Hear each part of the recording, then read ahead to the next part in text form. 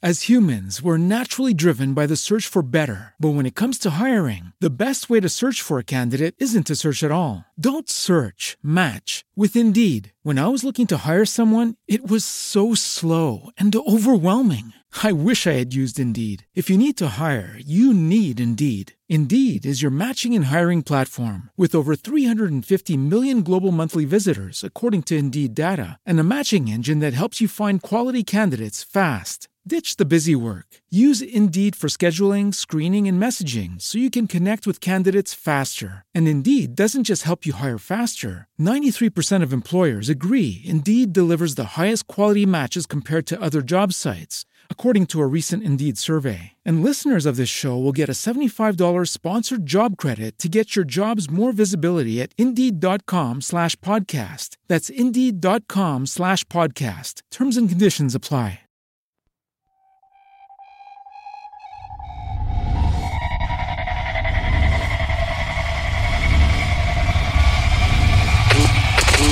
Never quit. Never quit. Never quit radio.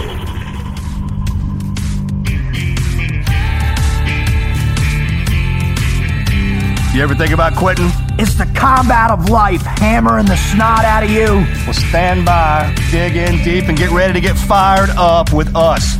Welcome to the Team Never Quit podcast, the #1 podcast that inspires you to fight on. I'm your host, David Rutherford, here with Mr. Never Quit himself, Marcus Luttrell. Our mission is to help you embrace the suck of life, to teach you the values of working your ass off, and to interview the most hard-charging people on planet Earth. We know life is hard. It's time for you to suck it up, Buttercup, and let us teach you to persevere in every environment imaginable by sharing real-world lessons learned by those who never quit. That's right. It's time, Marcus, for us to help them defeat the negative insurgency in their lives. You fire me up. Are you ready? I'm ready. Let's roll. Let's roll.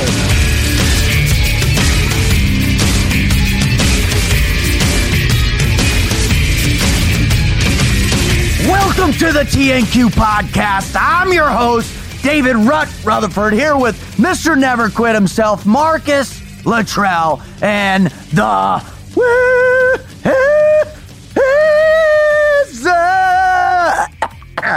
shit, I died on that one. Sorry, brother, man. All right. My lungs. The excellence got so thick. It got so thick, it destroyed my lungs.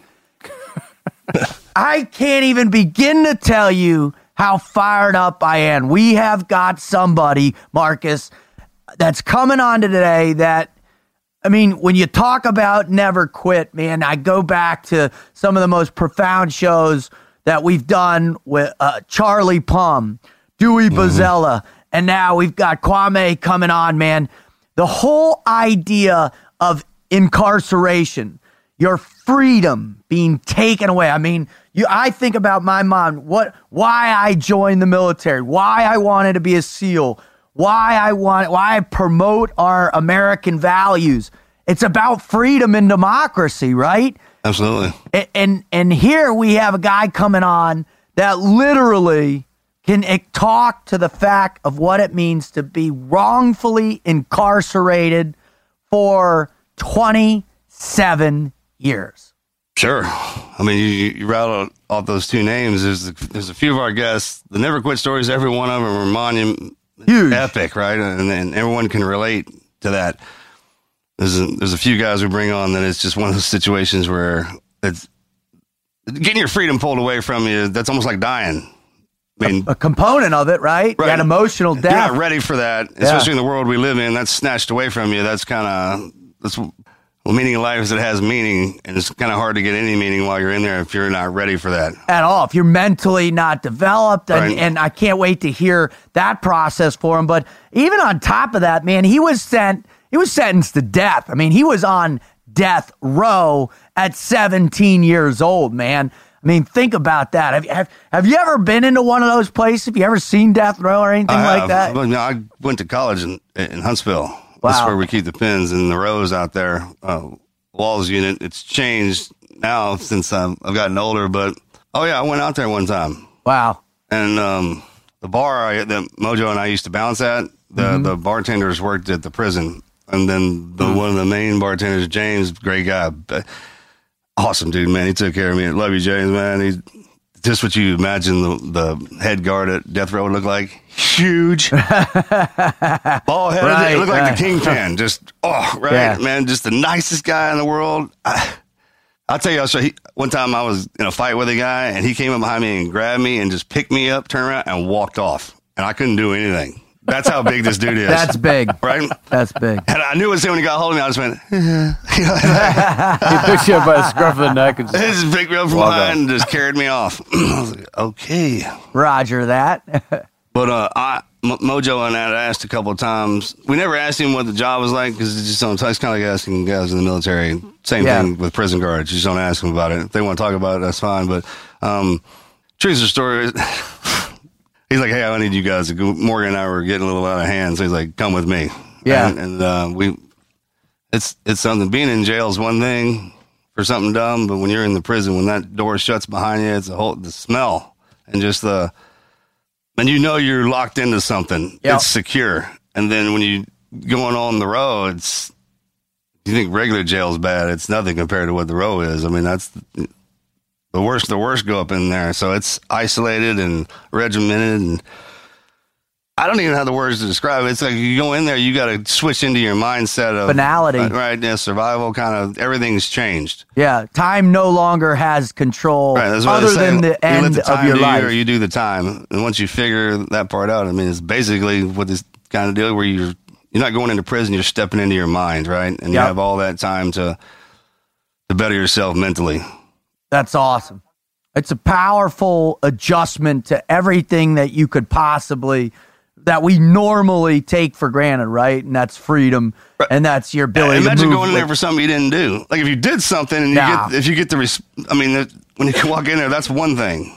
But walking in there and not having a clue about what you were supposed to be supposedly have done, much less survive 17, jumped in with a bunch of men.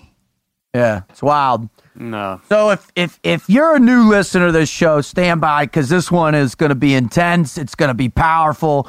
And it's going to be incredibly beneficial for you if you're locked in your own prison in your life, whatever that may be, whether it's literally or in the prison of your mind. This show is going to be a powerful show for you. If you're coming back for more, thank you so much. We really appreciate your being here. It's an incredible thing. If you want to know more about what it is we do, go visit our website at tnqpodcast.com. Where you can download all our shows. We'd love to have you contribute and send in your greatest Never Quit story. We've got this beautiful community of supporters on Team Never Quit. People have shared their great, amazing stories, so please share yours. We also have amazing merchandise and some great T-shirts and all the different types of things that can really benefit your support and the support of us and what the show stands for. We're also all on social media. I'm at Team Frog Logic. Marcus is at Marcus Luttrell. The Wizard is at The Wizard TNQ. You got the show at TNQ Podcast. Please follow along. Wizard, tell us a little bit about Kwame. Kwame Ajamu. He's from Cleveland, Ohio. His story started as a teenager there in Cleveland when he and two others were wrongfully convicted, sentenced to death in 1975 for a murder robbery. The sole evidence was a false and coerced eyewitness testimony from a 13-year-old boy who was to later actually play a central role in their eventual exoneration many, many years later.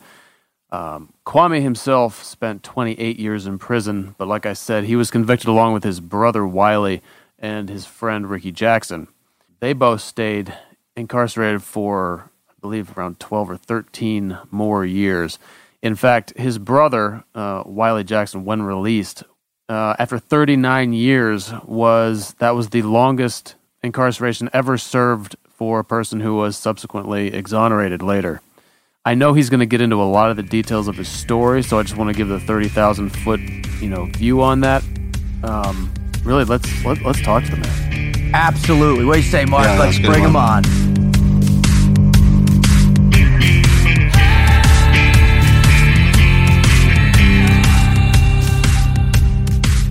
Marcus, I'm telling you, man, when my buddy, Mike Goodman, put me, he talked to me about this guy, man. I did an event with Mike and his company, and he said, Rut, man, he sits me down, he goes, there is a guy that I know who knows the never quit mindset better than any human being I have ever met in my whole life. I was like, oh, my little spidey senses triggered. I was like, my God, who? And he tells me about Kwame. And I was like, my God, do you think he'd want to come on the show? And Marcus, what do you think? What do you think has happened, buddy? He's here. He's here. He is here. He is sitting right here. We're staring at his beautiful mug on Skype right now. So let's bring him on. Ladies and gentlemen, boys and girls, children of all ages, Mr. Kwame Ajamu. Thank you, sir, so much for coming on. Yes, it is indeed a pleasure and an honor. It's always a pleasure for me to stomp down that society that broke down the one that truly is the society of life. And lives. Amen. It's an honor that you allowed me to come and do so on your podcast. Well, that's great, sir. We really appreciate it. Yeah, thank you. All right. Now, before we get going, before we get into the meat and the potatoes of this thing, before we really dig into your never quit mindset, we first got to get warmed up, sir. We gotta massage that gray matter. We gotta get limbered up. We gotta get some coffee in us, and we gotta start stretching out with what we call the Mad Minute. Now, the Mad Minute will be a rapid fire series of questions. Now, these questions are going to be the most difficult questions you've ever faced in your life. Sure. Yeah, we promise you that. These ones are going to stump you more than any question has ever stumped you. So, sir, are you ready for the Mad Minute? Yes, I'm ready for this Mad Minute. Okay, Marcus, fire away. First car. My first car Yes, sir. was 1961 Ford Country Sedan wagon. 61. 4-man engine. I used to race. You raced it?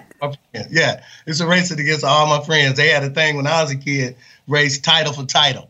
Oh. And, sometimes you come away with a nice wide, sometimes you come away walking, walking.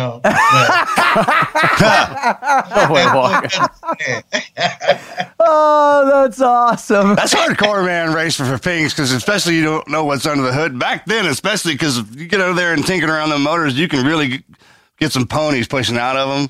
Kids these days, some of those racers do that, but man, that's a lot giving up your ride. I still love to go fast too. Absolutely. Hell yeah. You just got Wizard fired up on that Live statement. Fast, hard, brother. All right, Wizard, fire away. All right. Who was one of your heroes when you were young? Oh man, that's easy. Well, I got two, but because I like to go fast in the cars, the Flash was my man, Answer that question. So everybody gets a nickname usually when we're referred to him after the show, because when once y'all come on, man, we bring you into the fold. You're in the family, so this is the Flash. That's right? the Flash from now on. All right. If you could go back in history and for any time and sit down with somebody for a whole day and just swap stories and ask questions, who would it be? Oh man. It would be Mahatma Gandhi. Yeah. Awesome. That would be wild, right? That's funny you should bring him up. I was thinking about Gandhi yesterday when we were doing something like, man, and there's that one thing, if I could go back and talk to Gandhi. Yeah, he's up there something. in top 10 for sure. What do you think you'd ask him? The reason why I say that is because I all my life I've asked Gandhi, to myself in my head if I ever talked to him, the same question that people ask me, which we'll get to when you get to my story. Right. That's why I would definitely I like to talk with Gandhi. Kindred spirits. Yeah, that's awesome. All right, Marcus, fire away. Who is the one person you can talk to just about anything? Now living? Yes, sir. Or no? Yeah. Yeah, living. It would be my wife. Awesome. That's right? A good man right best there. Part about that, man. I dump everything in mine too, sir. Awesome. All right, what's a bucket list item that you have that you're yet to complete? So, erase the bucket part. I don't like to be at the end of anything, but, Sure. on the list of things that we got to get done is, seriously, guys, I have an affinity towards the way the world is being dominated in the sociological fields in this life. I don't understand why people are hungry. I don't understand that. And especially in the United States of America, restaurants throw away tons of food, and there's a man right next door laying on the ground. I never could understand that part. You see that all the time, right? Where they come out and they're throwing it away with a dude standing there hungry and hell, just leave it. So, if I could stretch with, that imaginary thing, it would be to circumvent how people live, man, in this world, because we have to come together and be one. Amen. As a people. Amen. I agree with you. 100%. Well, that's a massive topic right there. All right. What are the top 3 books that you've read in your life? Oh, and this is really something too. I think the most strategic book that I read was actually an Islamic book on war. Oh, wow. The Battles of the Prophet. And, some fascinating wars in there. Well, what Muhammad's top general was considered one of the top generals of all time. Ever, right? Yep. And and in that book, the battles of Bid'ah. Yeah. Is ice cold, man. Yeah. So strategies there. Very cool. Chess and pool. Yeah. So I shoot a great game of pool and I play an awesome game of chess. So there it is. The other really, really, really good book I read was George Jackson's Soledad Brothers. Believe it or not, it was part of my death row time. Mm-hmm. And what really, really, really, really grabbed me in that book was because he wrote letters. And in one of the letters, he explained my position, and I think the position of everybody who had been subjugated or who are being subjugated. And he said that prison will either bring out the very best in you or destroy you completely. Wow. And those words stick with me today, Yeah. because, that's obviously how I got here. Exactly. And then of course, the other most book that really is fascinating, I would recommend it, is Ayn Rand. Yep. And, I could say her entire series. Excellent. But when you ask who is John Galt, Who is John Galt? Atlas Shrugged. Fantastic book. You had Atlas Shrugged in your hand yesterday. I did, actually. That you is did. True. I had that in my hand yesterday. Wow, those are great answers. Great answers. Thank you for that. All right, Marcus, fire away. All right, when you're in a bad mood, do you like to be cheered up or left alone? When I'm in a bad mood, I like to be cheered up. Because I'm a social being, so I never want no one to see me in a different light than what I am, and because it's a beast in me, Yeah. And I pray, I don't ever have to let that boy go, because really, man, there's a whole lot of shit up in me, So I bet. And when you make that transition in your life that we all have, and from the warfighter, from the warrior, basically from the warrior to the other side, there is the piece to it.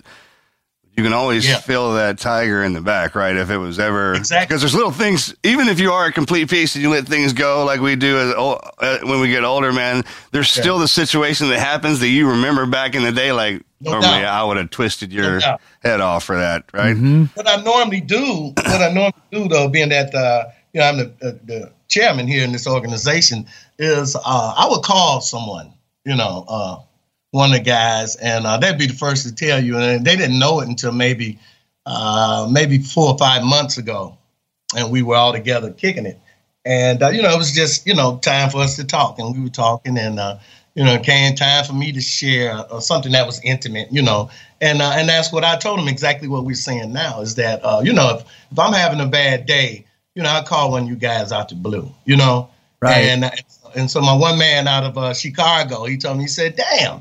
He said, "So you've been calling me?" He said that word. Right. And, I said, "Yeah." I said, because, steel sharpens steel, man. Amen. Said, you don't always have to know you did what a brother going to know that he your brother. You dig? Absolutely. So that's where I am, man. I carry a struggle, all the way to the end. That's just me. That's beautiful. That's the best part about still running around with a crew too, because when I get like that, I call them up, and I'm calling them, but I'm not going to talk about what's on my mind. I'm talking about something they know that, right? Exactly. Hey, did you catch the game the other day? Like, just whatever you want to talk about, or I'll do hey, I need you to show up. Right. We need to hang out.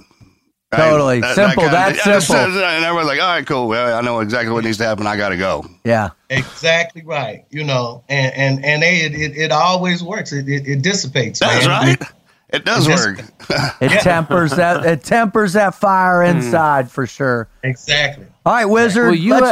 Last question. Great answer with that book question that Dave asked you. So I want to know, I bet you have some favorite quotes. I'd like to hear one or two quotes that really stand out to you.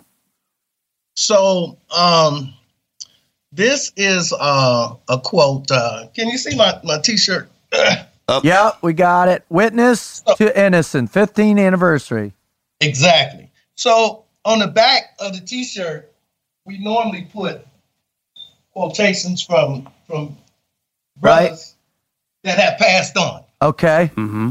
And this particular quotation on the back of this T-shirt is from a brother out of New Orleans by the name of John Thompson, who passed away October the 3rd, just passed. Sorry for your loss, Kwame. Yeah, because that's really dear to me. He was really, really, really a good brother. I love him dearly and miss him so much. But the quotation that on the back of this shirt says, "The prosecution rests, but I can't." Wow. That's so profound. That was way before he even died that I took a fancy to that quotation. Oh. Well, that is the perfect segue for us to change directions here. First, thank you so much for the mad. What was that, Wizard? Mad 9 minutes? Mad. Yeah, that was mad 10 minutes. For the mad 10 minutes, Marcus. Should we just call it the mad 10 minutes? Knowledge. It's the great. That's how you know you're going to have a great guest. Right, when the mad minute questions generate awesome. Something heavy like that, you're like, here we go, dude. Here we go for the ride. I love it. Well, thank you, sir, for that. But the main reason why our listeners have come to the show in millions is not because of Marcus and my funny rhetoric, but it's because of incredible human beings such as yourself that have come on the show and decided to share something really profound with our listeners who might be in their own prison, if you will, or actually in prison or in a place in their life where they just don't see the light at all. And so, sir, if you could, they're still in that transition point when they were in the light and they're stepped into the darkness now. So the fear and they're in that spot, right? Absolutely. And they're actually here to hear you how you went through, because there's a couple, and you're a prime example of staying in the darkness for an extended amount of time and then coming out even shining brighter than ever. So Thank you for doing this. I'm sorry, man. No, I love that you get fired up like that. He's never done that, Kwame. He's never chimed in at that part. So I'm just going to get out of the way. Would you please share your never quit story or stories with our listeners? Okay. So, the year was 1975. And this is when I became a personal Superman, okay? 17 years old, had never been in any trouble in my life, believed in all the things that were pertinent in a 17-year-old young man's mind, aspirations, and dreams. Played ball at John Hay High School. Wasn't that good, but, I still played. I was on the team. Whole lot. Had girls, the whole 9 yards. My brother had just got a new car. The year was 75. His car was 71. So, we was popping. We just 3 years apart, and then bam, here comes wrongful incarceration driving this big ugly wheel through my neighborhood. Wow. And this money order salesman, 59-year-old Caucasian man, was making his last drop. And he was robbed and murdered there in the neighborhood. It would only take 3 days thereafter before they would have 3 individuals, myself, my brother, and my good friend, all based on a lie and a cohorted lie from a young 12-year-old boy who was so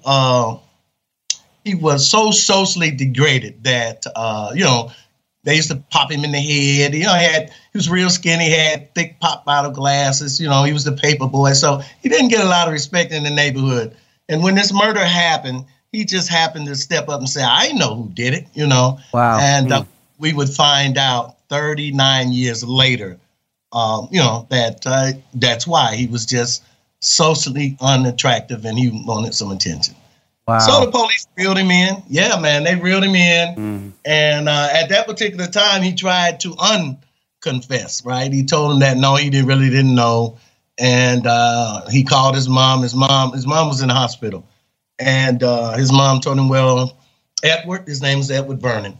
Said, Edward, if you didn't see those boys do that, then you have to tell the cops that. And he did. But his mother was in the hospital because she had ovarian cancer. Oh. And she was dying. And so, do you see where the story's going? Yeah. So the police accused that boy and told him that if he, because he was so young, didn't change his story, they would lock up his sick mom instead. What? Wow. And unbelievable. My hand to God, man. And so when he came out of that interrogation room, he quickly selected my brother and my friend who were, in the adult county jail. I was in the juvenile. And it took 7 days thereafter when they wrote me into the story completely as being one of the predecessors in the case. So now, baffled, confused, afraid, you name it. All these things is going on now, because I had 2 trials, unlike my brother. Kwame, can I just interject real quick? Can you paint a picture what it's like the first time the police show up at your and your brother's door, and what that was like for you and for your family? So I'm glad you said that. I apologize too, because actually that's how they arrested me. 6, maybe 5:30 in the morning. You hear this loud boom. Cops kicking the door in. My brother and my friend was there playing chess. As that was our thing, was chess. We played chess, man, maybe since I was 9 years old. Wow. And we played all the time, And so when they kicked the door in, they ain't moving nothing. They got them, swoop them up. But, they do their thing with the guns all through the house. Right. And so they shook me woke because I was in the bedroom asleep. And when they shook me woke and I come to my conscious mind and realized that these cops was in here with all these guns, I thought about my mother in her bedroom. My mother, all of my life, had been suffering from congestive heart failure, which would eventually take her life. But at that particular time, it was just in my conscious mind that, hey, man, they could make her have a heart attack, but scare her, And so I just bolted past the cops like they weren't even there, And them cats chased me to the bedroom, but I wanted to see what was going on with my mother, you know. Right. And by that time, they had tackled me, and, you know, and so they arrested me for obstructing justice, you know. But I was trying to see what the hell was going on with my mother and them guns, you know. Yep. Because I know that old lady, I don't give a damn wasn't doing nothing, you know what I'm saying? Uh-huh. And so that's how I actually got arrested. And so I don't know what's going on at the particular time. You know, I had no idea. And I'm just 17 years old. So they throw me in the back of the car and we driving.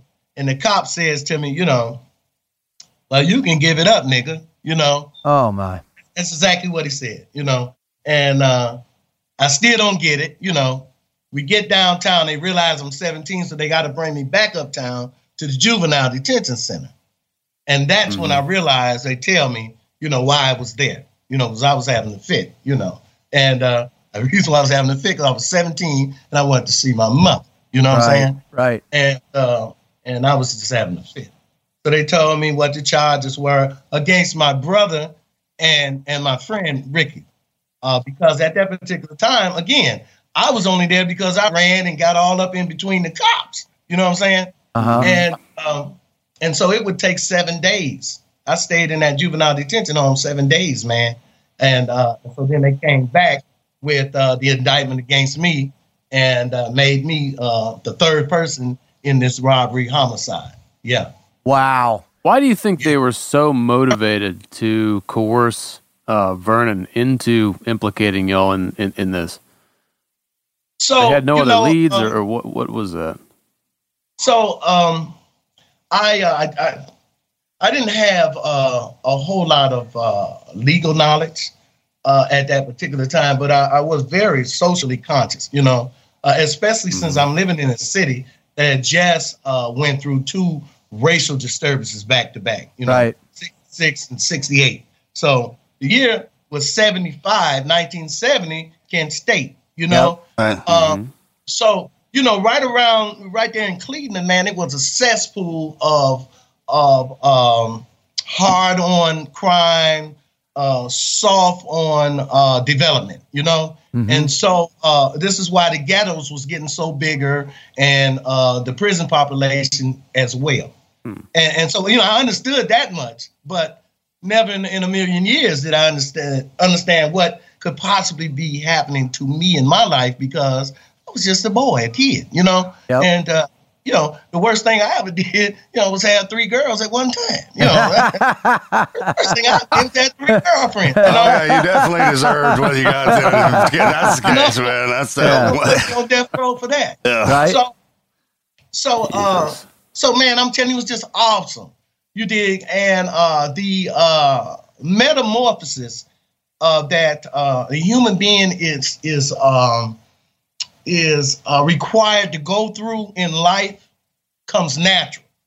You know, right. This is the story of the Sphinx, you know, what goes on 4 in the morning, 3 in the afternoon, you know, is a man, you know, you come out crawling, you stand up walking, and if you're lucky, you keep going, but sometimes you get weak and you got to get the stick. So the metamorphosis of human development comes natural. Takes time too. However, once it is predicated against someone being subjugated in the most horrific ways of human possibilities, and that, my friend, is to be segregated, cut off from society, put into isolation.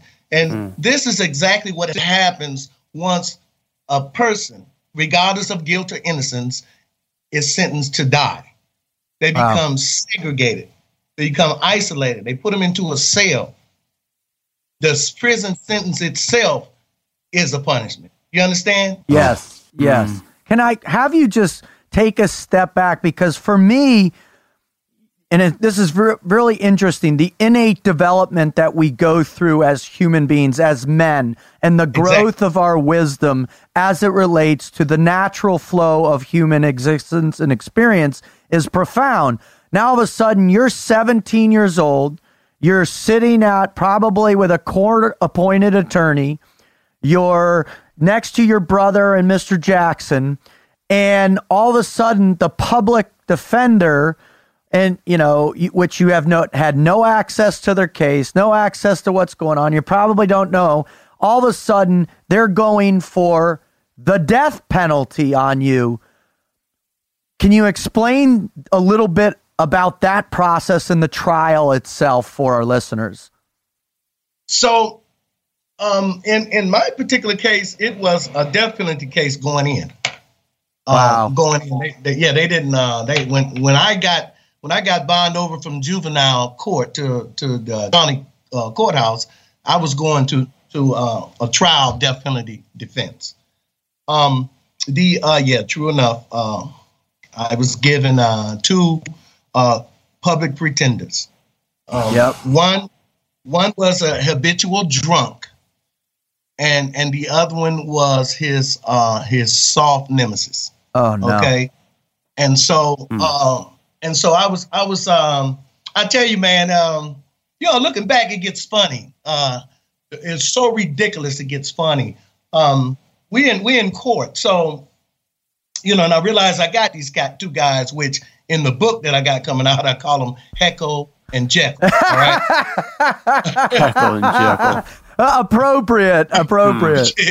You dig? But, when I realized that these guys are who they are, and they're not pretending, these dudes is really messed up, then you got to think of all the, like I said before, how you become disenfranchised in these rural communities, and you realize that it's a sociological, ecological thing, right? Absolutely. And because this judge, he appointed these lawyers to me. He know these guys, you know what I'm saying? So I'm there goes the metamorphosis. Now he's busting, you dig? Because this brain is now got to foresee, it's got to absorb, and it's got to contemplate things, man, that has never run through my mind before. And I'm just 17 years old sitting in this court with Heckle and Jekyll, right? And so this is, like I say, it's so ridiculous, it gets funny, because there were moments when, I did my Perry Mason thing, I hunt Heckle. I say, hey, man, dig this here. You're supposed to at least stand up and rub your damn shirt, the front of your collar, like Perry Mason used to do. The judge know that means I object. This is crazy, Right. And he hunts me back, let's wait and see the outcome of what he's saying. What the hell you mean? He's saying he's trying to muck me around, you know what I'm saying? Right. But I'm just 17 and I can't really put this into a verbal articulation, you dig? So therefore, I'm muffled there too. I'm muffled in my mouth. You dig? I'm muffled. Only where I'm not trapped is in my heart. My heart is busting. You know what I'm saying? Because Superman want to come out, man, and save the world, but I can't because I don't know what to do. You see? Right. And this is what's so powerful about ignorance and the ability to transform from being ignorant into someone who now has ascertained not only the knowledge and the know-how, but the physical. You see, the physical of all of this. And so, and in there, I sit there, man, and like I said, it just got so crazy where at one point they were doing pretty good, I thought. They had the young boy on the stand, and they had twisted him all around this show that he just had made all this up. And bam, the judge say, wait a minute, hold it. The judge turned to the jury. He said, ladies and gentlemen, I swear to God, I got the transcript, man. I'll mail it to you, show you. He said, ladies and gentlemen, just because this young man don't know up from down, can't say left from right, he's too young to articulate his words proper, doesn't mean that he's lying. And then he pointed to me and said, when he says this man is guilty. Now, in my 17 years old mind, in my childish mind, I knew that I had just been muffed up real bad, right? I knew that. And I knew that, again, Heckle and Jekyll was the one that would be so drunk that he would be sleeping half the time. You had to wake him up. Oh, my God. I knew that these 2 cats wasn't going to stand up for me, man, And so, and that was the only time in my whole court thing that I made the outburst, And I said, man, that's bullshit, And of course, shut up, sit down, Right. And they went right on, and in the end, they found me guilty and sentenced me to die. Can you talk about that sentencing right there and what that felt like? So when this guy, he really abused the fact that he was sitting on the throne, Yep. And this guy had me stand up at that particular time. I changed my name legally. My name I was born Ronnie Patrick Bridgman. I changed it to Kwame Kamau Ajamu. And this is a part of the story that you really want, the never quit. But anyway, and I'll get to that. We'll be here waiting, bro. Take your time, man. This is riveting. So this guy, and he got those ice water cold blue eyes, and he looks at me and he says, stand up, Bridgman, So I stands up, reluctantly I stood up because I you can feel when that stuff is coming your way, right. And so I stand up, but I don't slouch and all that. I'm proper, I stand up, because I've always been a fair guy. That's me. If I did it, I did it. Come on with it. If I didn't, do not charge me with that. That's just me, and we're going to fight till I die. Right. So I stood up, and he said, yeah, on it. So now they broke the indictment up into aggravated murder, attempted murder. The proprietor of the store got shot in her neck, and then aggravated robbery for taking the monies, right? So he says on the count of aggravated robbery, I sentence you to 7 to 25 years. Sit down, And so I sit down, stand up. I said, look here, fuck you. Wow. Whatever you're gonna do, you do it, but we're not gonna play that you do me like this. You're not gonna do that, Not only taking my freedom away and my life away, you can't. I'm not gonna let you berate me. Dignity. Yeah, you're taking my damn dignity, man. Can't let that happen.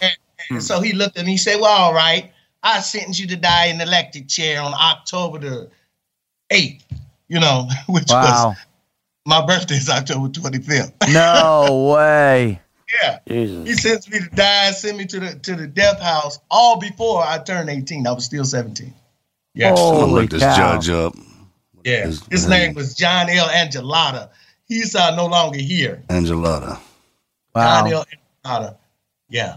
And all right, so you get the verdict that you're going to death row. You're sentenced to death before your 18th birthday. They come, they grab you. Tell us the next process and because obviously you understand the greatest thing right now in our listeners' minds are like, holy cow, what happened once he got behind those closed doors for so long? Exactly. So yeah, so I got the sentence, and immediately a handful of, I can't even count the deputies, and normally it's one or two, but immediately I guess everyone in the courtroom came up and wanted to grab me, but they saw that I wasn't resisting or nothing, so they put the handcuffs on me, and so we walked out through the back. I looked over, winked at my mom and my sister, and so we walked out. And but when we got on the other side of the courtroom door, going into the corridor leading to to the jail and all that, the situation changed. I was no longer free. Of course, I was under their jurisdiction, and so, but it changed to a way that I didn't expect it to change. Mm-hmm. First of all, the deputy that was with me, I'd say, I remember I'm just 17. I'd say he was maybe my age then, which I'm 60 years old. So he was a good 59 to 62 years old. And he took the cuffs off me, and he said, come on, baby. We got to go back up in here. Wow. And I never forget it. I didn't know his name, and I'm just a white guy, I never forget that guy, and like that rode with me. That was a part of the riding with me all to now. Wow. Was him doing that. Because, empathy. Yeah, right. He showed me pure love, and wasn't no get your ass, and wasn't none of that. He took the cuffs off, and he realized that he had a child, and he said, come on, baby, we got to go back up in here. Wow. And we walked on back up in there to the processing, and so, but when I got all the way into the county jail, so now that's a different matter. The county jail is a county jail, which in the city of Cleveland, still to this day is the training camp for the penitentiary. Oh, wow. You know, I learned real quick about 2-for-1s and in the event that you or your listeners don't know what 2-for-1s is, never ask anyone for anything because it comes back twice what you got from them. Okay?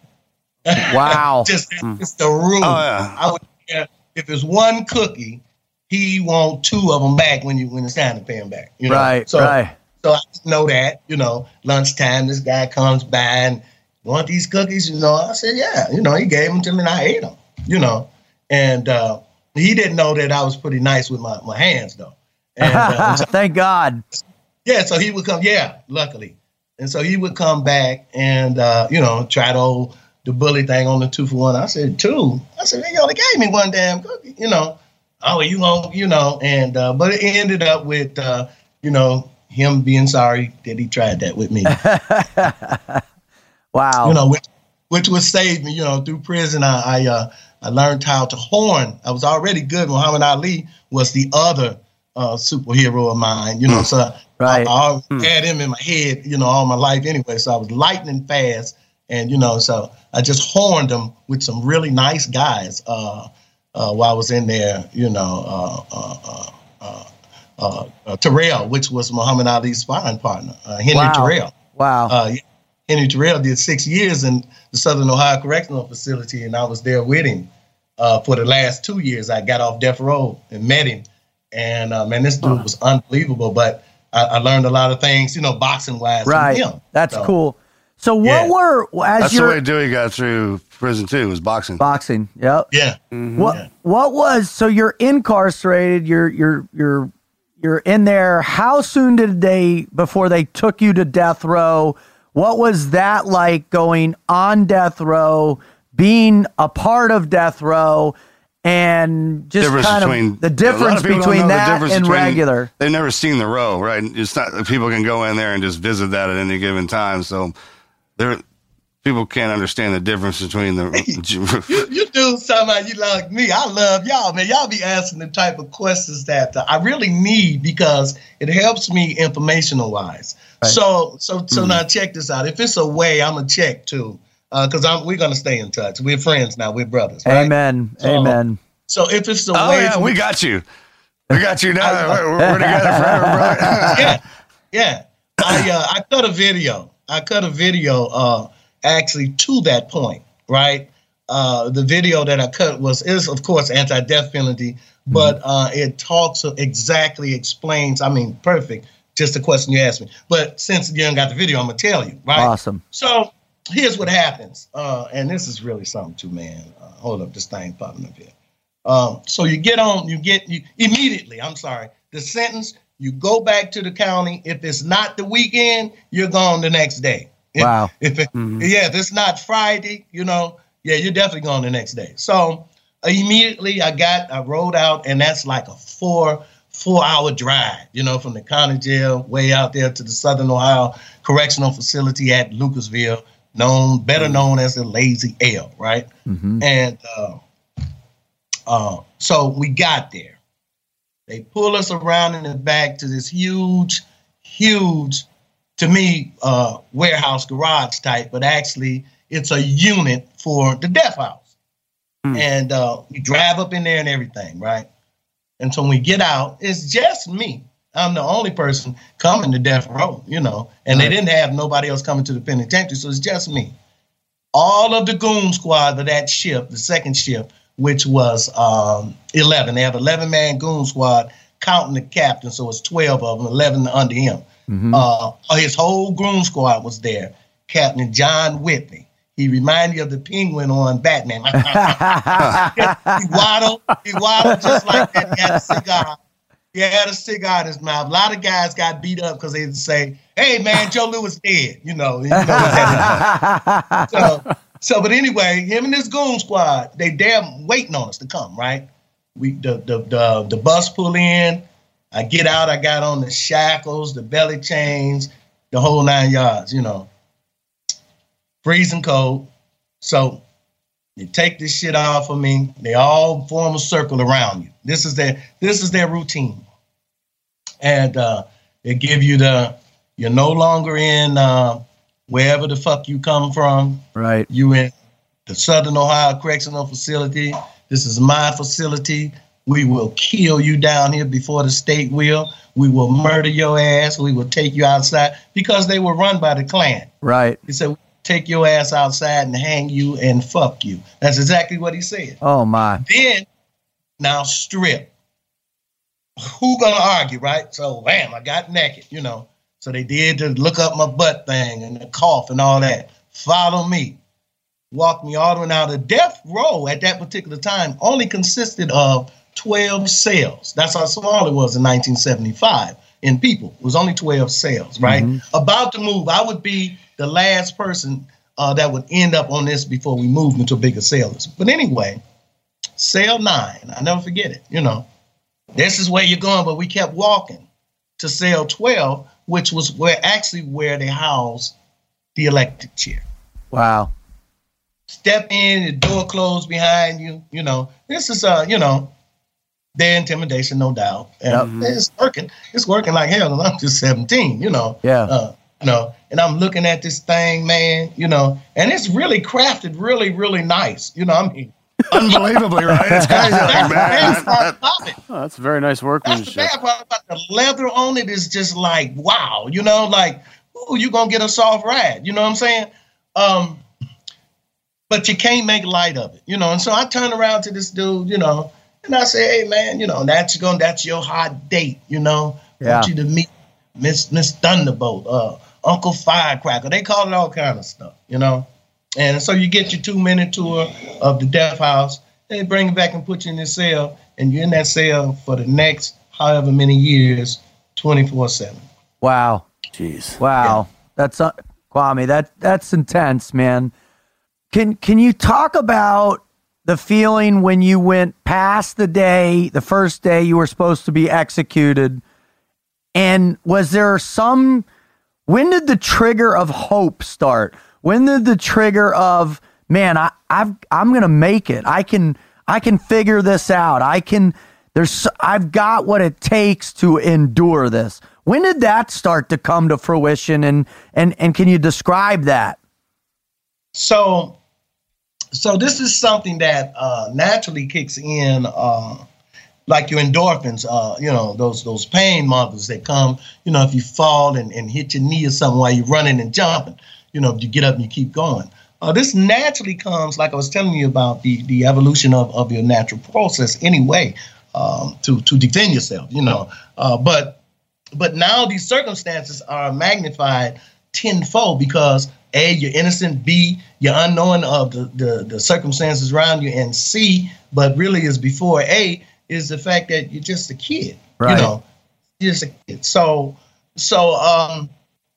you know, if you think about youngsters, kids, they try to eliminate circumstances almost immediately, right. You know. But the thing is that their small mentalities don't have the mental worth to supersede sometimes the illusionary tricks that are played upon this child. This is how child slavery and trafficking is so, you know, because it's so easy to allure or elusify a child's mind. You know, they may think they sharp, but 10 minutes, you know, man, this is a kid, you know, and you know how to walk right past them. Oh, at 17 years old, you think you're the toughest thing on the planet. I mean, we're just kind of turning into men. Dad doesn't know anything or what. I mean, you're just trying to earn your own place among the other guys around us. Let me tell you something, man. Them doors shut behind you and those grown-ass men start screaming at you and telling you that's the end of everything. You kind of, especially with the uniform staring at you, you're like, this is terrifying, man. This ain't no getting caught in the bathroom, shooting dice or smoking, you know. Right. This is some serious stuff right here because they mean to kill me, you know. Yeah. And they mean to kill me for something that I absolutely, positively have nothing to do with, you know. So it's alarming and it's frightening at the very same time. And I was petrified. And so today, I just not to leave that, you know, but just to tell you how magnified that terror was. Today, I even teach the practice of how terror had entered into the mortal being of my entire soul back then. Okay. Wow. So today I talk about that. And so now, so I'm petrified. I'm terrified. I don't know, I'm pissing my pants, everything. I don't know. I don't have a way out of this box, man. Right. So as a human being, you start to lose your grip with reality. Wow. If you're not grafted to be strong. We're grafted individuals, right? From the parents, from the creator, right? So if you're not grafted to be this elephant that walks the tightrope, if you're not the tiger that can jump up in that tree just at one bound, then surely, the post-traumatic stress syndrome it's got you anyway. It's on us all, but surely it will manifest in a way that now is beyond even your comprehension. Exactly. And you see, and so that's the part of my brother. That's the part of my brother that fueled me. All right. So, but as it is, I'm just 17. I'm just a kid. All this stuff is going on. My brother is like 4 or 5 cells away, I think. Ricky, my friend, he's like 6 or 7 cells. We're all on the same death row, but we're still apart, separated by these cells and the fact that we can't come out of these cells. And so what manifests then inside of me was this charger, man, was this super ultra being that just wanted to survive. And as awesome as it was in reality, for others seeing this, it was a small thing for me. But I'm the kid brother, but yet, I was trying to bend them bars to save my older brother. You see, to go down there. So it wasn't you switched it in your mind. It wasn't about you. It was about saving your brother and Mr. Jackson. I have did my entire prison sentence, 28 years of my life, and it was never about me. Whoa. Oh. It was never about me. This is why I'm gonna blow your mind as we go on. Right. So this is what made that barrier to where the hurt, the pain, the loss is all there, but it only could go so far because I had a check place for it because of my brother and my good friend, you see? Right. And so you asked me about books, man. I've read from way back. Ruth Benedict wrote a great book called The Racist. You should check it out, right? Terry Mayfield. I've read books that people would like, who is that? But this was all a part of the mental, the spiritual, and the psychological metamorphosis that entailed the growth in me. And the mere fact that I was beginning to recognize this was a wholly untruth to me too, because and these things come when you begin to question just who you are, why you are, and for what the R is happening into and around you. Amen. You see, that makes God, the devil, they're no longer your adversary or your structure of hope. They become a value of circumstance and competence. You want to know, dude, if you really truly run the world, how can you exist and allow these things to happen? Not only to me, but those starving children, those blind kids, those crippled people, just on and on and on. And you, my man, if you run in the world like you truly are, then come on and make this shit happen, because I'm tired of this here, right? Right. And then the other part kicks in, which is your supernatural being. Wow. You see? And that's when you realize that maybe a whole lot of this stuff I'm reading is just that I'm reading because somebody wrote it. Just like I wrote a book. Right. See? And now it make you bag up a little bit. Make you pull back and you see things now with a broader perspective. And now you can see where, like I was telling you earlier, well, the judge selected the prosecutor. Right. You see? And the police work for the prosecutor. Right. You can see where this go with that and that go with this, and thus it helps you understand the why. Now you just got to get to the how the hell am I going to get out of this here? How long did that take, Kwame? How long before you had that existential perception shift, right? Where you're like, whoa, and now you saw the not even the playing field, the battlefield of your salvation, right? The battlefield that, man, here is what I have to work with. These are the tactics that are in play that they believe they defeated, but now I'm going to begin to understand and learn how to operationally control this battlefield. How long did that process take? How old were you when you're like, done? You ask great questions. Thank you. I appreciate that. I was going on 21. Actually, I was going on 20 because it would be right before getting off of death row, actually. 1977. My brother had went back. He had won a new trial. Wow. But now I want to interject and just put a thought out there for you right now, for your audience, so that you understand where I'm going with this. I was 17, my brother was 20, and my friend in the middle was 17, turning 18. This is about 9 months older than me. Psychologically, there's a host that attacks the human body, paranoid schizophrenia, and it starts in your early 20s. It manifests. You got me? You with me now? Check. So my brother at 20 goes back to court. He's won a new trial.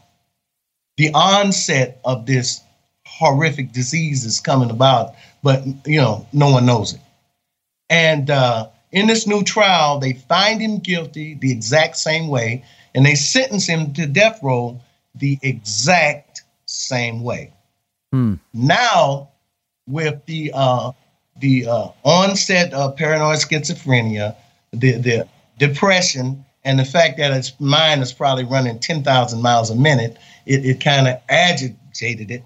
And so by the time he rolled back to prison, he was into letter and note writing to me, which were very, very, very hurtful letters because he had taken on the understanding that the mob had set us all up and that if he would do such things as burn his arms or castrate himself, it would eliminate the case and all of us would be free.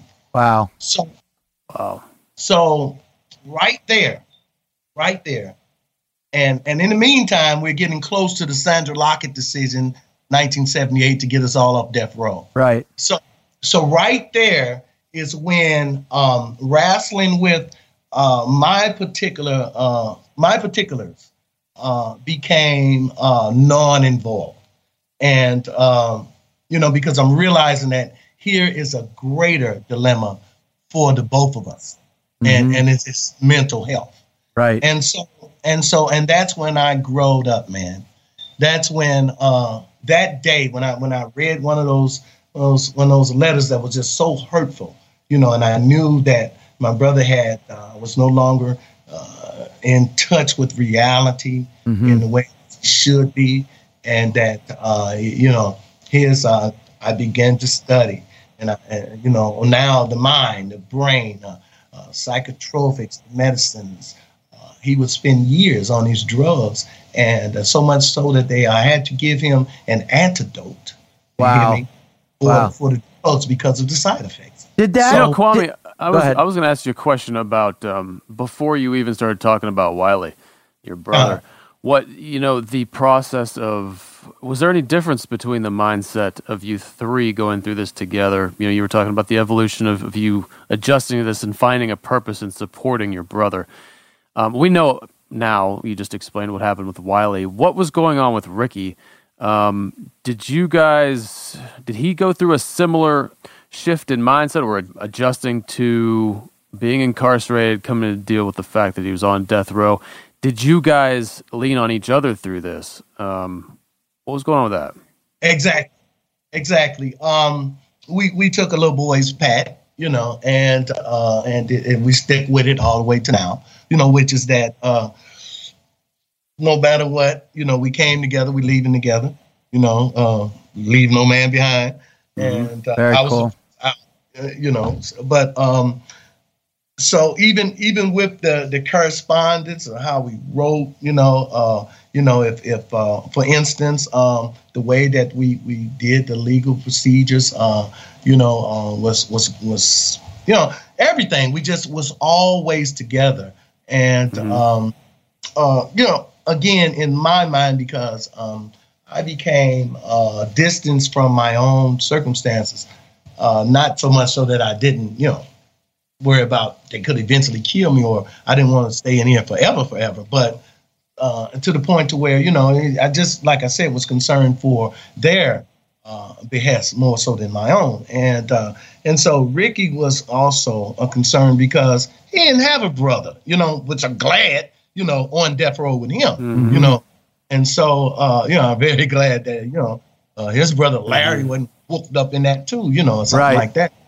But, Ricky was always a concentrated thought, simply because, if you just look at it like that, it's easy to have, and they tried even in the court system, to pit, us against him against us. Sure. But the mere fact that how we come up together and the way we were both raised in the two families, so similar of unity that, we just wasn't going for that stuff, And, they couldn't tell us Ricky said something during the court procedure. They couldn't tell Ricky we said something. We just know better, and so that was also a very good social and mental magnet, for a spiritual magnet for us. The fact that, we had close-knitness prior to, because we wasn't just three guys that messed around every now and then. And so when we got in jail, we went our certain ways, We were guys that actually, his sister was my girlfriend, in fact. Wow. So we had really close history. Ricky was my brother, as well.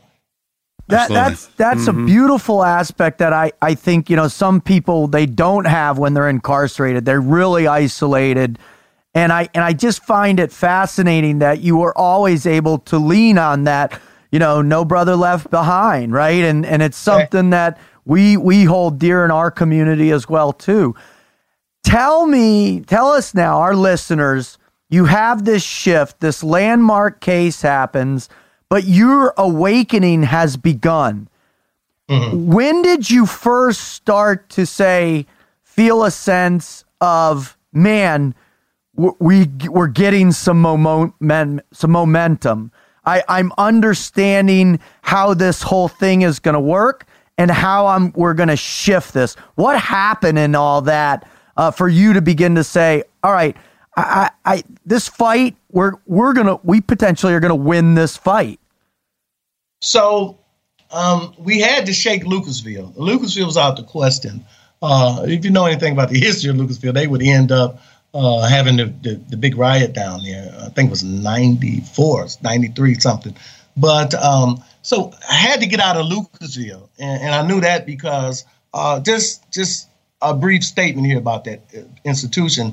Lucasville was such that they only allowed telephone calls once a year during the month of December, Christmas time, for 5 minutes. Oh, miss it or make it.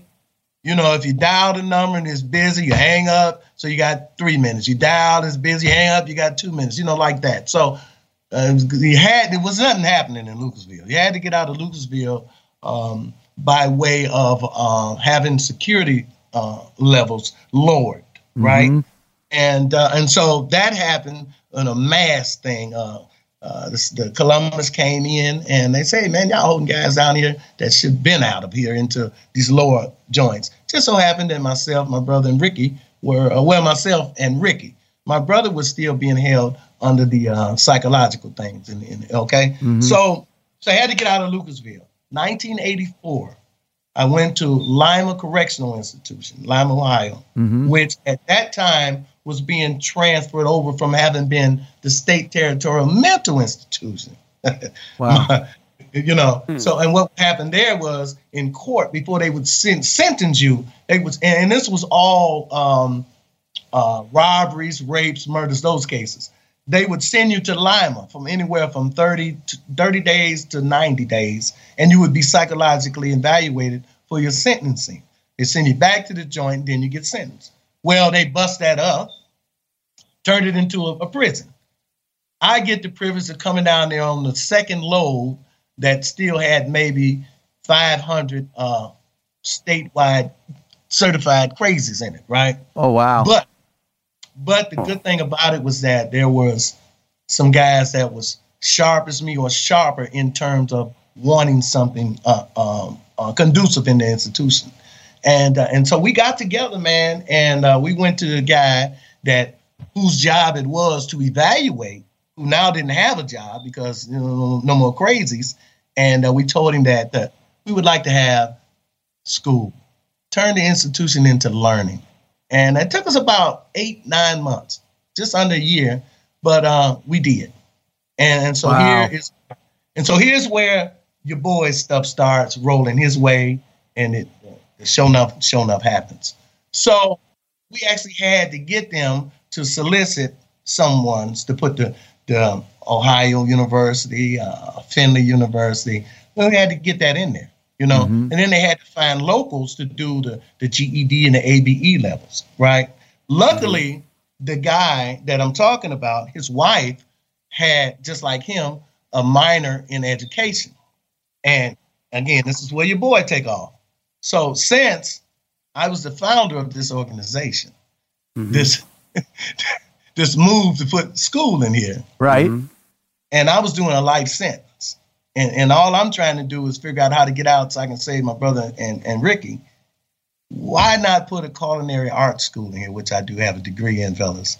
Wow. So that awesome. So that I'm doing time, I might as well eat good. Kill 2 birds with one stone. Genius! Genius, I tell you. But I also get to eat well. Genius. Everybody went for that. I was going to say, everybody be on board with that.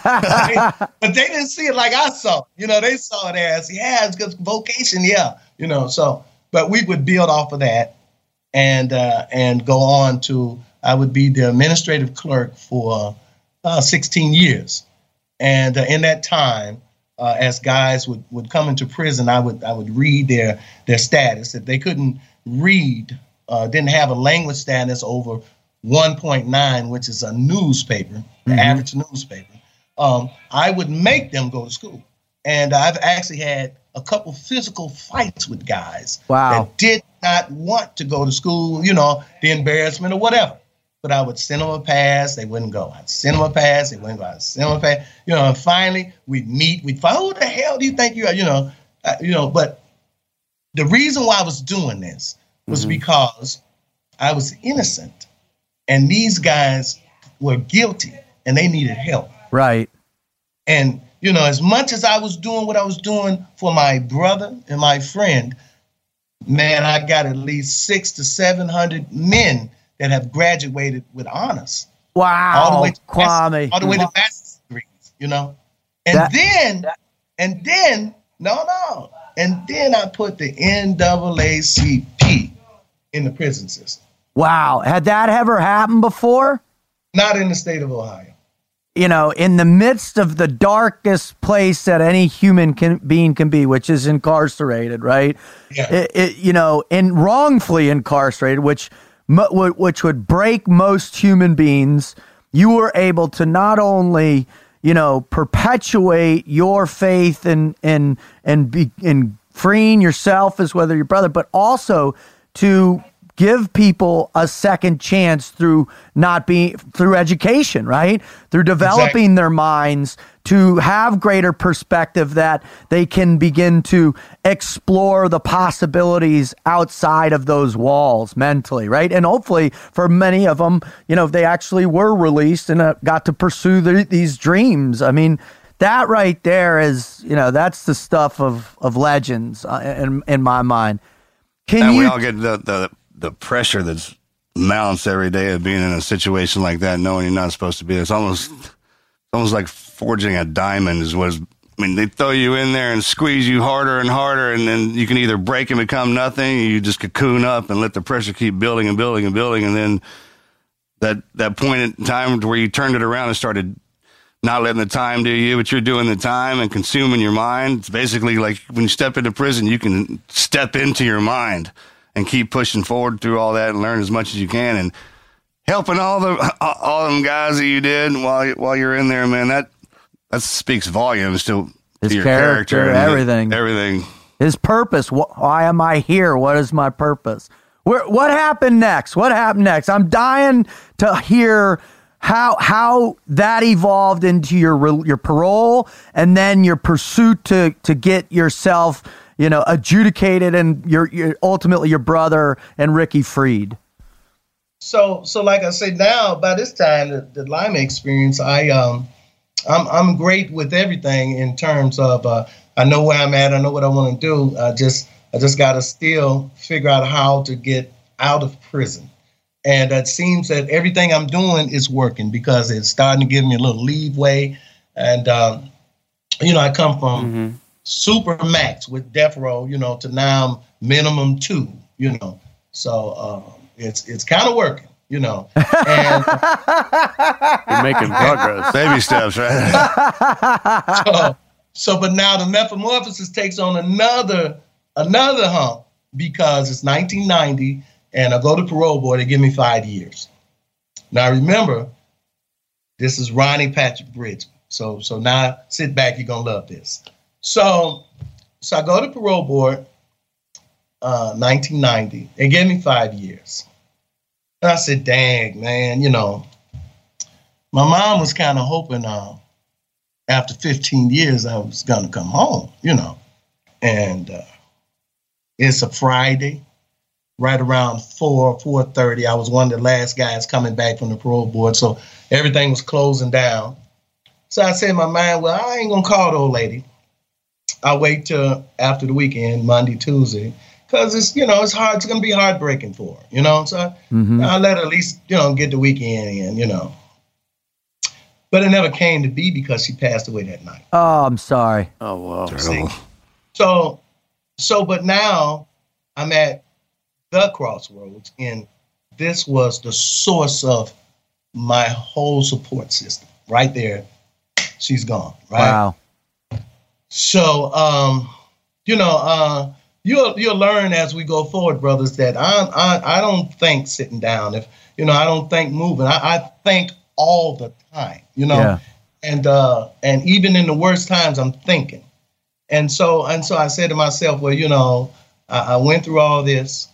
My mother had to walk. She was a real devoted to the church, give her money. I used to say, stop giving your money to them people type of woman, Right. But she had to walk to and for that church in shame, you see, to the day she died for something that was not true. Right. So, most of my going forward is based on that for her. But I say, what I'm going to do, and, some people might say it was hard, but I decided to kill that existence right with her. Really? And yeah. And so my name is not something that's haphazard. It didn't come from religion. It came from the mere fact that my mother died on a Friday before I could tell her that I got 5 years in the parole. Right? Mm-hmm. And so Kwame, fellas, which is a legal name, means born on Saturday. Wow. Beautiful. Really? Okay. That's profound. And so the more you listen to me, you haven't heard the middle name is Kamau. And Kamau means silent warrior. Wow. And just knowing me the few minutes you know me now, Ajamu means he fights for what he wants. Amen. You see? So in death came the birth of who you're talking to now. Wow. Kwame Kamau Ajamu at your service. Well, first of all, thank you so much for sharing the definition. I'm sure every one of our listeners was wondering where that came from.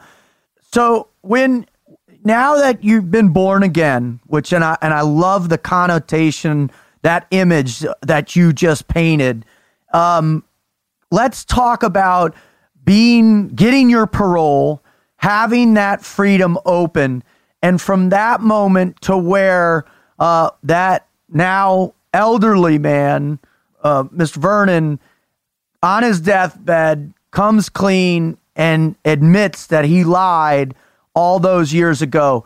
Can you share with our listeners that righteous path of freedom? Ooh, man. So, kind of make me shake a little bit on that one, brother. So it happened. January 22nd, 2003, the doors opened and I was released. Wow. After 28 years of my life incarcerated. And so, of course, that thing about future shock and all that, had no idea I didn't even know that you know the thing, the way you put the money in the bus now, I didn't even know that. So I was tripping. But luckily for me that the state, they have a thing here where if you are incarcerated more than 5 years, felony offense, of course, you are mandated to go into like a half in, half out situation. Mm-hmm. And so that's what they did with me, which I didn't mind, because I wanted to kind of put my feet on the ground gently, and use my mind to reinvent myself, in the world. So, but that didn't happen exactly like that. In fact, the greatest thing besides being exonerated and getting my brothers out happened to me in that I met the woman that I married. Oh, man. And not only was she just the woman I married, but, she became everything to me. I mean, all of the disappointments, she made them, she rubbed them away. All of the shortcomings, she stood tall. All of the things I didn't understand in the practices in this life, she gently, caressed me. She didn't just, oh, boy, you got, she gently, held my hand and walked with me, and when it came to my story and who I am, she accepted me. She loved you unconditionally. Unconditionally. That's and beautiful. So, man, that kind of bring tears to my eyes. Women have a special gift that guys don't have, man, and that's it, is to deliver you kind of gingerly, if need be, or with a stern hand, especially the ones who love us. It's kind of one of them deals when you find one, guys like us, like, I'll follow every rule you want, just don't go anywhere. Let me see you every day. So I met her, man, like 90 days. Wow. After I got out. And she wasn't even from Cleveland. She was from another town, but she had migrated up here at a job that paid like, I guess, twice the time more or something as a supervisor, And so on the exchange in the bus, she caught the wrong one and it brought her downtown where I was at. You did. Right. She ain't got on her house stuff, but I was gonna have her come. But she's so daggone pretty, man, and bow-legged, guys, right? So just getting out of the joint all this time, and I see this. I mean, man, you gotta think that was 15 years ago, right? And she was bow-legged, man. I said, oh man, let me holler at her, right? Right. But it was met with she was one of them girls that you just couldn't pull up on, Yeah. And I'm yapping at her, she yapping at me, and I'm loving this though, right? And I'm yapping at her, she yapping at me. And so finally I said, where the hell are you going, And that's why she was upset, because she had caught the wrong bus. Right, right. The bus to catch you, No, she caught the right bus, right? No. And I knew the one to get there, right? And as fate would have it, man, I ended up catching this bus, the right one, with her for the next, I'd say, 2 weeks. Wow. Back and forth, and I was thinking like I was looking for a job. I wasn't thinking about no daggone job. But she said, yeah, man, and came my girl, man, and I told her about my story, and she embraced it, man. Like, she didn't bag up. Well, when I told her about my brother and my friend, and it's just a lovely thing. And so we got married the very next year in 2004, August the 2nd. And we've been married now 15 years, man. Wow, that's incredible. Congratulations. Yeah, that's fantastic. Sounds like an amazing woman. Can you now, as we we're closing the interview out, can you talk about what I believe, really is just this powerful thing? And can you relate it to because I've watched a bunch of your videos and read some of the articles. Can you relate it to the concept of forgiveness about Mr. Vernon and his admission, which ultimately exonerated the three of you? Can you walk us through that process? Right. So I'm gonna give you the that part, the legalities first, and then I'll take you back to the forgiveness part. Okay. So do the first part last, and last part first. Okay.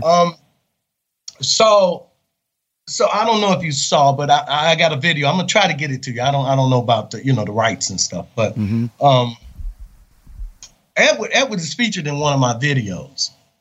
And it was the first time that I had seen him. He was 52, going on 53. And, and he was saying how bad he felt, as he grew older, and about what he had done. And this was like a bittersweet moment. I have to tell you that my brother accepts no apologies, and he has the right to do that. Mm-hmm. Sure. He accepts no apologies from no one that he feels has wronged us in this circumstances. Right. And again, you got to remember he is one that suffers the worst. Right. Psychologically. He is his physicalness. His kidneys. He's dying. His kidneys is in 1 or 2 stage. Something. Edward is really going through it. He's been on drugs and alcohol. He even did a bit himself. Wow. And so when coming out into all that and making these videos and having his preacher ask me if I would want to sit down with him, and was like even greater than all of the stuff aforementioned. Wow. Simply because this was the architect of the whole design right here. This was the creator of the story. This was the mofo that messed up my life right here, that you asked sit across his table and not wring his damn neck. So you're asking me to do that, Yep. Mm-hmm.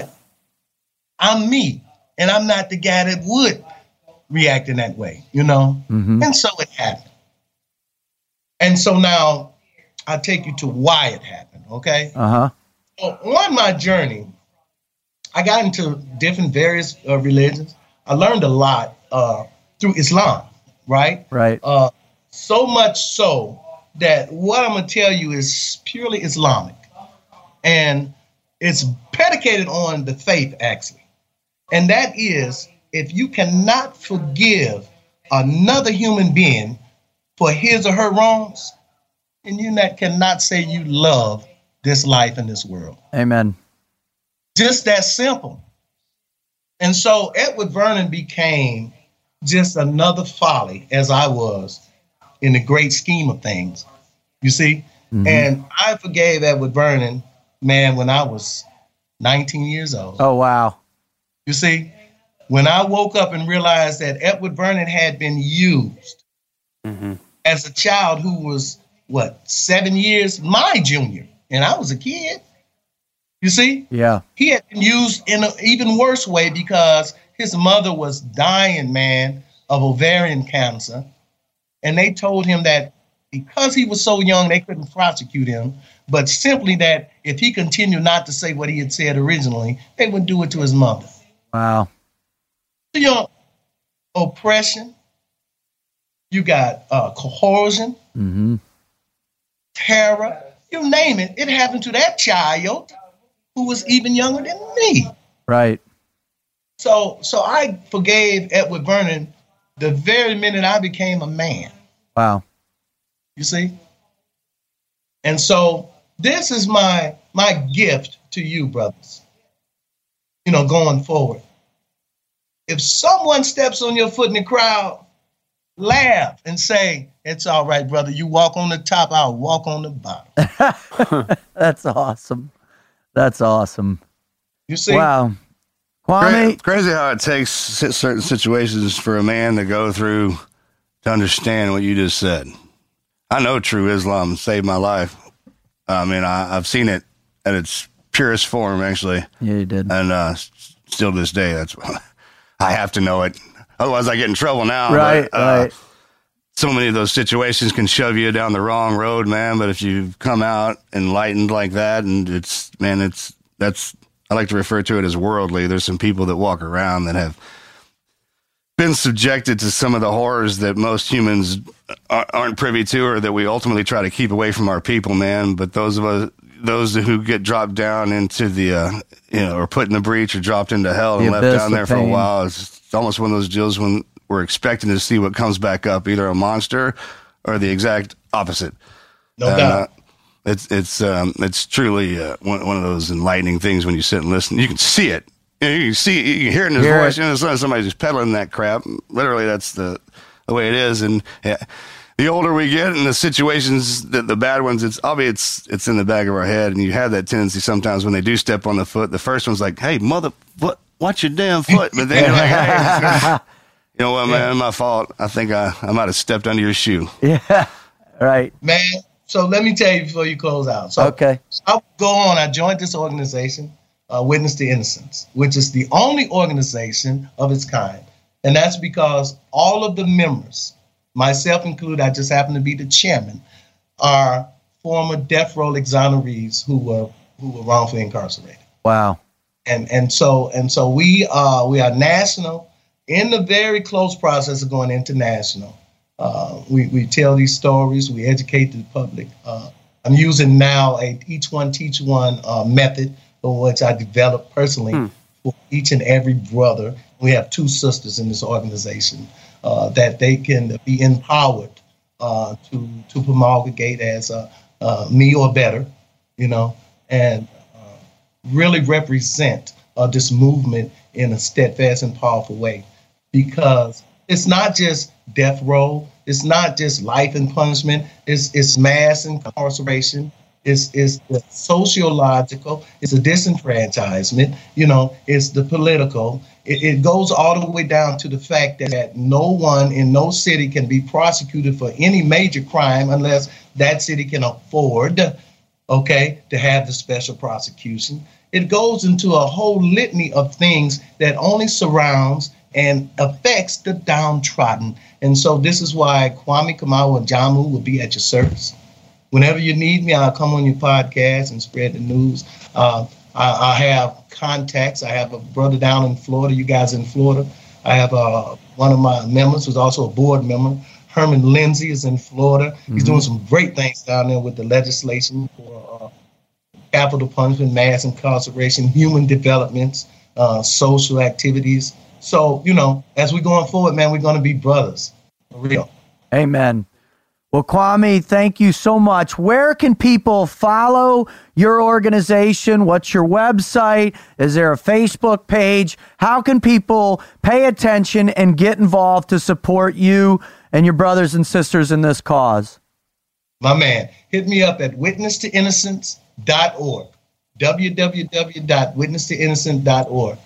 And when is that book of yours going to come out? I'm hopefully in the late fall. I've been kind of busy doing other things, and then I realized I made a key mistake, guys. I put real names in it, so I had to go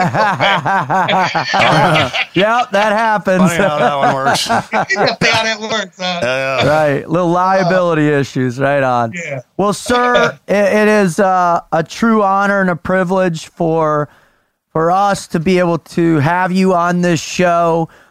We appreciate your honesty, your sincerity, and most importantly, just your wisdom. And for on a personal note, you just quite an amazing human being and truly represent the never quit mentality and mindset. So God bless you and God bless all that you do.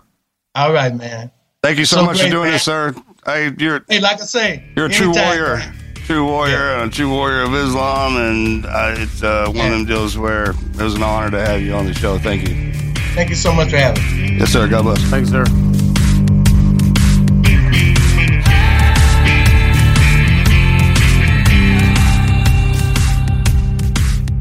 Marcus, dude, I mean, seriously, man. I mean, you think about being incarcerated alone, right? And that's enough to break the spirit or the mind of a man. But to be incarcerated unjustly and to never lose his hope or faith that his growth will continue and he at some point will, like he said, he will live to the day where he's freed and everything, you know. That's the worst thing you can do to a human. Take away their freedom. Their dignity. And even when you say that, people, can you imagine being thrown in prison for 7 years, something you didn't do? No. Like, consciously, I'm like, no. If I didn't do it, you've been there. There's no way I'd wind up in there. No way. Everyone thinks that. Like, no, this America, blah, blah, blah. It happens all the time. I mean, we talk about it with the judicial system, and, you know, you get these people that have been pulled over for having marijuana in their car, and they're serving 10 years, you know? That's you think about these people that, you know. When you say it out loud, I can't even quantify that. Like, you can't do that to somebody. Well, the justice system, listen, don't get me wrong. My old man's been an attorney for 50 years, and so I grew up with it, around it. There are certain people that justly get what they deserve, right? For sure. I'm not talking about them. But there are also a substantial number. Our prisons are overcrowded. There's a substantial number, and the way prisons are run, right? Yeah, in my head, I think that there needs to be a set of politicians that get in the office, don't care about the long-term game, to get in and change that part of it, because a lot of the laws on the books haven't caught up with the time period. But with the judicial system, I mean, there's a lot of stuff that doesn't make sense, and I think because of that, that's when terrible stuff happens. Well, he made it abundantly clear, you know, when especially if you don't have the means to afford a good defense, I mean, you're pretty much, you got most of the strikes against you right now. I mean, it really, in so many cases, whether corporate cases or they're, you know, family practice cases, a lot of it comes down to just who has the most money, right, so to bury the other person.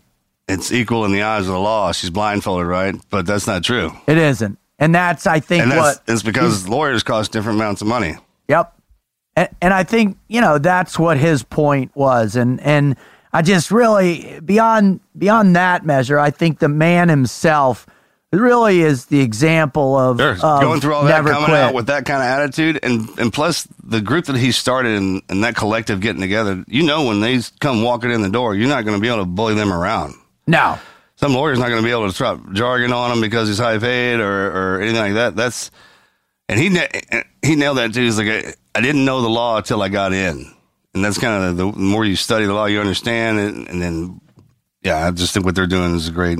You shouldn't. Not one day in prison for something you didn't do. Amen. Well, if that was your first show, wow. I mean, what an amazing... Kwame is an amazing human being. Thank you for coming on board so and also listening to the show. Thank you for surviving. Yeah, right. And, you know, so if you have got the bug now, you love the show, please go to our website and check out tnqpodcast.com. Where we have why we're doing it. We have all of our other shows. When you're there, if you feel like it, go over to our merchandise. We've got some great Team Never Quit podcast specific shirts for sale, as well as some other Team Never Quit swag as well. And we're getting ready to deliver some more swag. We're working on some hats and cups and all kinds of things for you guys. And the last thing I want to say is, if you're repeat offender and you're coming back, man, thank you so much. God bless you. We love you. And we also want to thank the people that are writing in these amazing Never Quit stories, right? This collective family, this group that we have that is finally together in a way that, man, I mean, these things are powerful. One of the things we've also started doing is we take tons of questions out there. We take them through our Instagram accounts, and it's at Marcus Luttrell. Mine is at Team Frog Logic. The Wizard is at The Wizard TNQ. But we get in also on our podcast page, on our website. We get a truckload of questions. So today, we're not going to do a listener story, but we are going to do is we're going to answer a listener question. So, Wizard, what do we got? What do you got for us today, buddy? You know, all the things people write in, and we also get a lot of not only stories, but just, people asking for some advice. Unfortunately, we don't have the bandwidth to answer everything that comes in, but when I came across this one, it just kind of stuck out to me, and I think we'll run through his question here and just see if, what we can come up with as far as some advice. So this is from Greg. Greg says, I'll keep this as short as possible. I'm currently 35 years old. I live in South Florida. I was a sheriff's deputy from the time I was 27. Something happened to me when I turned 30, and that almost seemed overnight. Depression. It's cost me a lot in the past 5 to 6 years. It cost me my job, times with my family that should have been happy and positive, stress, and other feelings that I wouldn't wish upon anyone. Not everything is bad, though. In fact, there's way more good than anything else, which is almost more frustrating. I have an amazing wife that seems to have gotten the short end of the stick, so to speak. This all started right around the time we got married, yet despite everything, all the hard times and tears, all my stupid decisions, carrying this family for a very long time, and even through tough love, she's always been there and remains by my side. Just short of 4 years ago, maybe the greatest thing that ever happened to us, when our son Jace was born. These past 4 years with him have brought me ups and downs. I look at him and it makes me so incredibly happy and proud. But then in the next breath, sadness. Sadness because I feel I failed him as a dad. Recently, I've made a decision within myself, and while I've stumbled here and there, I've decided that I don't want to do this any longer. I want to enjoy the great life I know I have, I just can't seem to grasp. I want to enjoy my marriage and make my wife feel safe, as well as feel vulnerable with her again. I've listened to every single TNQ podcast, multiple times, and every time I do, I hope I'm going to find the one spark or idea that's going to finally pull me out of this. You'd think that my wife and son, among other things, would be enough. Not to say they aren't the most important things on earth to me, but I just can't seem to get it done. I've always believed in never quitting and still do. I make strides and progress to that, but then ultimately I seem to walk back and quit again. I feel there's still so much more in me to give and so much more good to do. I've thought about reaching out to you many times and never have, but I am now. After seeing all the people you've helped, even your stories, it's one more thing I'm now hopeful about. Thank you again. And taking the time to read this. Well, Greg, man, first off, man, thank you for having the courage to write in and to express this challenge. Man, I feel your pain very personally. I've battled depression on and off for a lot of years in my life. And the one thing that I can share with you is that it's not going anywhere. I mean, you can learn to minimize it through a variety of different things. Certainly your family, being focused in that. Certainly your children, becoming a better man. Your physicality, what you eat, how you sleep, the environments and the people you surround with, all can help temper the longevity of depression for sure. What I recommend most, first and foremost, is go find a quality psychologist.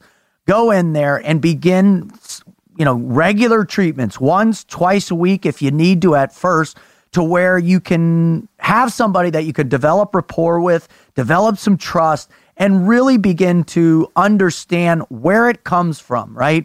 Not just speculation, but understand whether or not it is genetic, whether or not it was triggered by something in your life. Really get down into the details of what it is. Once you understand that, then you begin to understand the triggers. All right. You begin to understand how it's leading in. You begin to understand what is company, how it begins to ramp up, what makes it spike, and really dig into the specificity of how you process your depression, how it affects you, how it affects the people around you.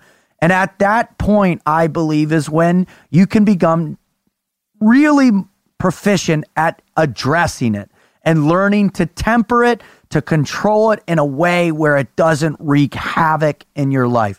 But I'm telling you right now, if you ignore it, if you try and quash it, if you try and compartmentalize it, if you try and numb it with booze or drugs or whatever, it's gonna destroy you. I promise you that. It's not something that just can go away because you don't like it. It's something that you really, really have to attack head on. Marcus, how do you feel about reaching out to a professional sometimes, getting some help? I did my whole life. I joined the Navy. They were the pros. If I wanted to learn how to do anything, I always go out. You guys know I'm real upfront about my lack of everything, right? So I had to build myself from the ground up.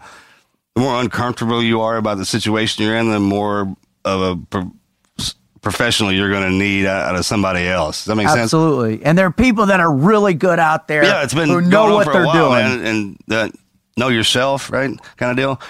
I guess the mind and the body aren't clicking. And is that what's going on, or more or less, or the? It could be a bunch of different things from a neurological perspective. I don't even want to pretend to diagnose that. That's Morgan's wheelhouse, more than mine. But I know that in any situation where you're not on the plane that you want to be on, and you understand that, that's the first step, right?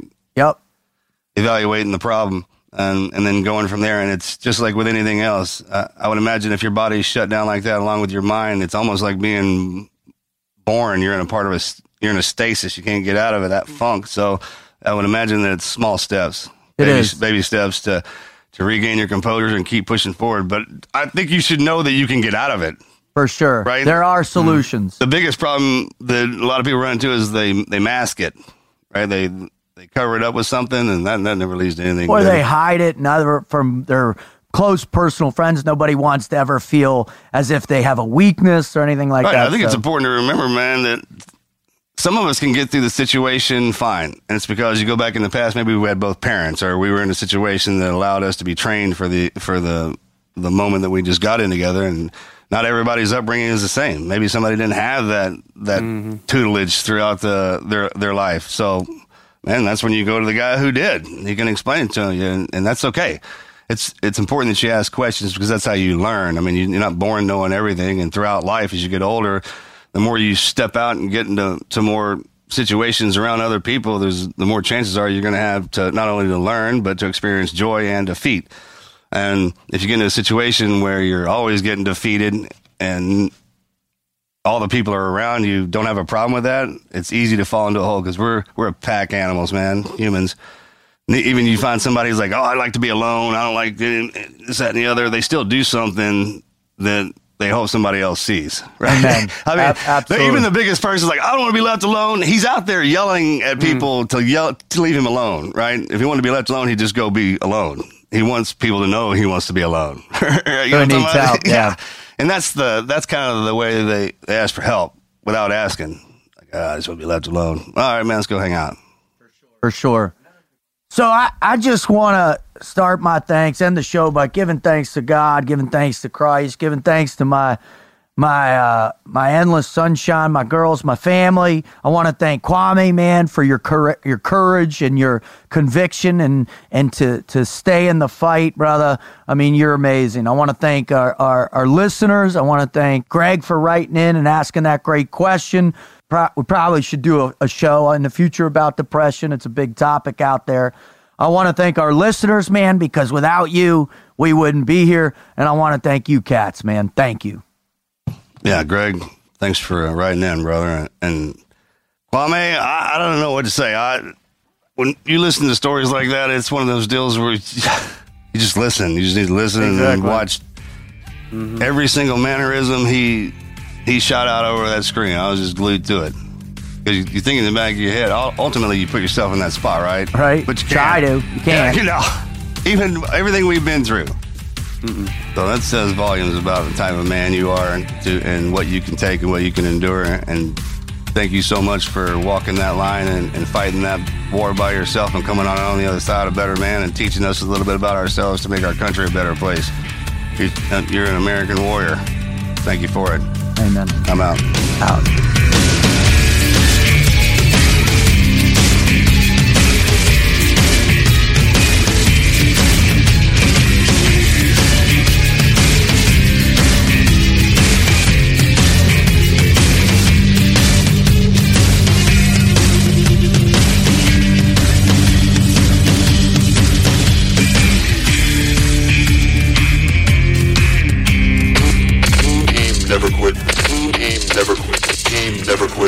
Radio. As humans, we're naturally driven by the search for better. But when it comes to hiring, the best way to search for a candidate isn't to search at all. Don't search, match with Indeed. When I was looking to hire someone, it was so slow and overwhelming.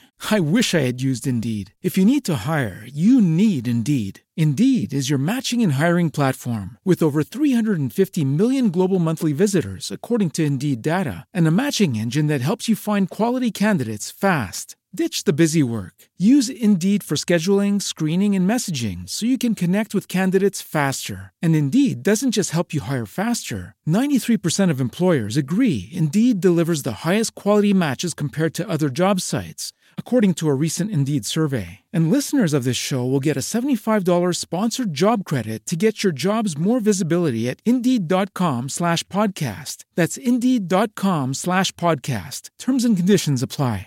With LinkedIn Jobs, we tap into a network of more than 1 billion professionals to help you find quality professionals quickly and easily for any role you need. Marketing wizards? Found them. Software engineers? Found. That project manager I could never seem to hire? And found. LinkedIn Jobs quickly matches your roles with candidates with the right skills and experience. In fact, 86% of small businesses get a qualified candidate within 24 hours. Post your first job for free and get started at linkedin.com/spoken. That's linkedin.com/spoken. Terms and conditions apply. With LinkedIn Jobs, we tap into a network of more than 1 billion professionals to help you find quality professionals quickly and easily for any role you need. Marketing wizards? Found them. Software engineers? Found. That project manager I could never seem to hire? And found. LinkedIn Jobs quickly matches your roles with candidates with the right skills and experience. In fact, 86% of small businesses get a qualified candidate within 24 hours. Post your first job for free and get started at linkedin.com/spoken. That's linkedin.com/spoken. Terms and conditions apply.